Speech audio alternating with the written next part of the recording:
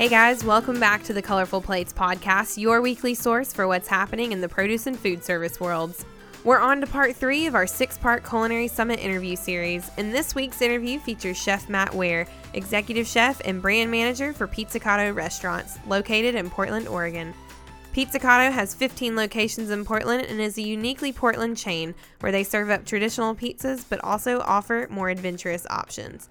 Chef Matt attended the Culinary Summit with one of ProAx's distributors, Pacific Coast Fruit Company, and I had the pleasure to chat with him and also get to know some awesome peeps from PC Fruit as well. And we'll get to that in a minute. But first up, let's cover our market reports. For cucumbers, both eastern and western growers are experiencing good quality, but supply is definitely a different story. In the east, supplies are tight and could tighten even more as temps in the southeast begin to cool. More growers will begin harvesting this week in Florida as the transition continues from the southeast. In the west, moderate supplies are being harvested in Baja California, but supplies continue to decrease. However, there should be more supplies coming available out of Sonora. I know I've reported on lettuce the past 2 weeks because the situation has been so in flux lately. Good news on iceberg though, as supplies have become better since demand has fallen off. Temps have cooled down, helping with the quality. Unfortunately for romaine, though, demand still exceeds supply industry-wide. Lastly, tender leaf supplies are normal with good quality. Try to avoid romaine for now and opt for tender leaf varieties of lettuce, or even go for some kale, as supplies of kale are plentiful with good full bunches being reported. Although I haven't reported on them in the past few weeks, melons have been struggling and continue to do so, honeydew and cantaloupe specifically. The industry is currently in a demand exceeds supply situation. Abnormal weather conditions in Arizona and Mexico approximately a month ago affected the fall crop, doing short and long-term damage such as mold and mildew, but also decreased Brix levels in mature fruit. Try to avoid use where possible. Maybe look to more in-season fruits for that sweet inspo, such as apples and plums. Same as lettuce, I know I've been reporting on broccoli and cauliflower the past few weeks. When commodities are really struggling, I really like to continue reporting any changes. And for cauliflower, the market continues to be in a demand exceeds supply situation. Cauliflower is extremely scarce, and this is causing suppliers to especially struggle with cauliflower florets as there isn't enough raw product. As far as broccoli goes, supply cannot keep up with demand, just like cauli, especially on crowns and florets. These two markets will continue to adjust in the coming weeks, so be sure to limit your use where possible. That's all I have for market reports this week. Be sure to tune in next week to hear the updated situation on a multitude of commodities. And next up, we have Chef Matt Waer's Culinary Summit interview. I got to chat with Chef Matt for a while on and off the mic, and he's definitely an accomplished chef, and he brings the heat in the kitchen when it comes to finding creative ways to serve pizza and keep things fresh and new. Let's check it out. So I'm sitting here at ProAx Culinary Summit with Matt Waer. How are you doing, Matt? I'm doing well. How are you? Good. It's good to chat with you. So tell me a little bit about what you do in your day-to-day. So you're the executive chef at Pizzicato, is that correct? Yeah. So Pizzicato is a 30-year-old company in Portland, Oregon. Oh, we're very specific to Portland. Mm-hmm. We have 15 locations. We're scratch kitchen, gourmet pizza, but we also do like amazing salads and paninis, right? Love a good salad, sure. Oh, yeah. So, my day-to-day role, I'm the executive chef, but I'm also the brand manager. So I'm really kind of protecting that quality aspect. So you wear multiple hats. Yes. I mean, especially as an executive chef, you probably have your hand in a lot of different things. Yeah, absolutely. I think from the food aspect of it, my main responsibility is quality, know, so, and that's protecting the brand and all that stuff. So, I oversee all 15 kitchens. Oh, wow. And okay. I mean, with the help of a great team, obviously. Yeah. Pizzicato, like I said, we've been around for 30 years. We're really good at what we do, but we're always trying to be innovative. Right. And that's where I come in. So what are you kind of seeing as innovative right now and fresh and new in the culinary world? What's up and coming? What's hot? What's the trend? I don't like to look at trends. I got to be honest with you. Yeah. I look at what's local. Okay. What's bountiful within the local area. I feel like local is kind of trendy. It's kind of trendy, but it's something that will never go away. And when you think about a trend, you think it goes up and down. Yeah. So I really like to stick with those things that are very permanent, and local is very permanent. Mm-hmm. The whole organic push and all that, that's great, but if I can bring something from a farm that comes, 50 miles outside of Portland. And tell that story. Tell that story. And that's what we do. We try to highlight these stories all based around food. Right. Yeah. And so when it comes to food and when it comes to working in the kitchen, what do you love most about it? What keeps you in there, even when it gets crazy and you're putting out literal fires maybe sometimes? That's exactly what keeps me in there. So I've always explained it in a very specific way. I've been an athlete all my life. This is my sport. Okay. So being in the kitchen is my sport because it brings that intensity. It brings that ability to compete, and it brings the creativeness and the ability to shine. And so This is my sport, and that's what keeps me going. Okay. I like that. I love the Olympics intensity. In the kitchen. Yeah. And I think that a lot of people you can talk to about, being in the kitchen, there's that level of intensity, right? Mm-hmm. At the end of the day, you're, in the middle of it, you're getting your butt kicked, and it's not very much fun. But at the end of the day, when you're like, that's what we just did, or you see numbers, or you're like, we just put out 200 amazing pizzas, that right there is like, yeah, we did that. Yeah. And that's what keeps you coming back. You're proud. Yeah. And you see your customer, they're satisfied, they leave full. Happy. I can eat like half a pizza by myself. I don't struggle with that. I love it. I can definitely put down a couple. So I know. So what are some challenges you faced or face in the kitchen? But you said you love a good challenge, and that's what keeps you in there. Absolutely. So what is something that's kind of stuck out to you? If I can talk a little bit specifically to what we do. Yeah, absolutely. We're trying to bring this culinary aspect, but then we have pizza ovens that are at 600 degrees. Mm-hmm. So how do you create a dish that has all these levels and flavors and different textures in just an oven, right? Mm-hmm. So one of my biggest challenges is putting together and conceptualizing a dish that is going to bring an element that's outside of pizza. Okay. But is also going to combine. Give me an example of kind of what you're thinking. Yeah. So one thing that I've brought to Pizzicato is the fresh vegetable aspect. Okay. And so we do these monthly specials, right? Mm-hmm. And in my monthly specials, I create a pizza, but I've been doing appetizers as well. Okay. And so I really try to focus on, let's see, what can I bring in that is fresh, local, and that's a vegetable that is not going to have a starch to it, or or be very pizza driven, right? Yeah. So like we have an appetizer that is one of our most popular right now, and all it is street corn, and we top it with a smoky aioli. Mm-hmm. We throw a bunch of feta cheese on it and top it with parsley. Love that. It's fresh. It's in corn season. It goes excellent with our pizzas, but that's one of those things that we're really trying to do. Yeah, bring that fresh to the pizza, not just like, here's pepperoni pizza, here's your standard, which is always good, but you kind of want to kick it up a notch. I think the weirdest thing I've had on pizza, it was really good, but I was very hesitant about it. It was really carby. It was thinly sliced potatoes on pizza. Do you guys do that?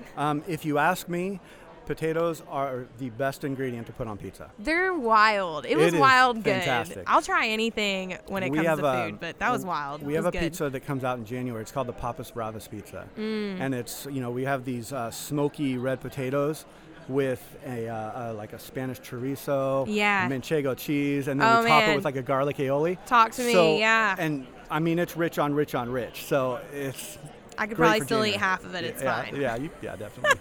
I love it. So how do you approach your menu planning? Like, what's your favorite dish on your menu right now, and kind of what's your style?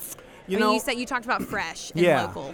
I have three big aspects that I look at when I'm coming up with a dish or when I'm looking at our menu. And is it Portland?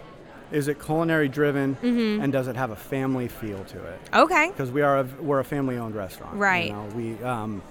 And so I really put everything I do through that gauntlet, and that's really the driving force to how I approach all food in general, and because it just makes sense to really be culinary to your environment, right? Right. It's awesome to highlight stuff that's coming from other places, But at the end of the day, we want to eat what we can produce. Right. We want I it to be agree. culinary driven. You know, we want to have some sort of concept. You know, anybody can just throw things on a pizza. Yeah. Right? You want to feel connected to it. Exactly. And you want to have a story. And so that's where that family part comes in. Well, I feel like also with food, it is about family. Yeah. Like you sit around a table, like you feel like you're family. It's how we connect, breaking bread Absolutely. together. And so speaking of family, I know that you guys work really closely with one of our distributors, Pacific Coast Fruit Company. Yeah. And they're all about family. Yes, they are. So tell me a little bit about that relationship and kind of how that got started. Well, it got started a long time ago. I will tell you that. Probably before my Before time. you were there. Yeah, before I was there. But I will speak to the relationship. And, you know, I don't like to talk about it as a vendor. Yeah. It's a partnership. Right. You know, I work very closely with Pacific Fruit, and they we meet each other every week. We talk about what's coming in, what's not coming in. We talk about issues. Yeah. And we bounce stuff off of each other. You know, if there's something wrong with what our stores are doing, you know, they let me know. There's And that open line of communication. there really is. You know, we text each other. And so well, that right there, y'all are is- friends. yeah, you know, it means more than just like, you know, sending off an email and hoping for a response. Right. You're like, well, I hope they get back to me because this yeah. is important. I really thrive off that relationship aspect because I think that, you know, everybody's gonna be better in the long run on that. Right. Yeah. And, you know, they're obviously a fresh produce supplier. Yeah. We've talked about fresh. We've talked about local. What is your favorite thing to work with or your produce item to work with and why? I know it's a tough one. I love produce. I can eat pretty much anything. There's a couple out there. I don't really like to work in absolutes, but I'll throw arugula out there. Okay, I love arugula. Is, you know, it's obviously one of our most popular salads, but I just devised a arugula pesto, and it's, you know, everything's made on the cutting board. You don't put it in a processor, and it's phenomenal, and it pairs well with a lot of different things. And so right now, I would probably say that's my favorite product to work with. Okay, Yeah. nice. And what is kind of a quirky product or something that's kind of a specialty item that you kind of look to introduce to pizza and your customers? You know, I would probably have to say the most quirky as of recent would be figs. Okay. You know, we threw some figs on a pizza, and it was the right time of year. It was paired with this great ham, this smoky, like French cured ham, and some Gruyere cheese. And that right there, that combination was kind of quirky. People were like a little weirded about it, but Yeah. it worked because the flavors were there, and Figs it was fun. and cheese work. Yeah, It's that's good. a good point. Yeah. I read somewhere that a fig is actually a flower. It's like It the is, like an inside-out flower. Yeah, it's Yeah. an inside-out flower. That was wild to me. I'll be honest, that's kind of why it creeps me out, but It's weird. It is a little interesting. I love it though. It's Yeah. such an old school ingredient that I think has kind of come back on the block, you It know. really has, And yeah. it's kind of been showcased in new ways, which I think is really fun. You know, in my mind, a fig is like the ideal seasonal item.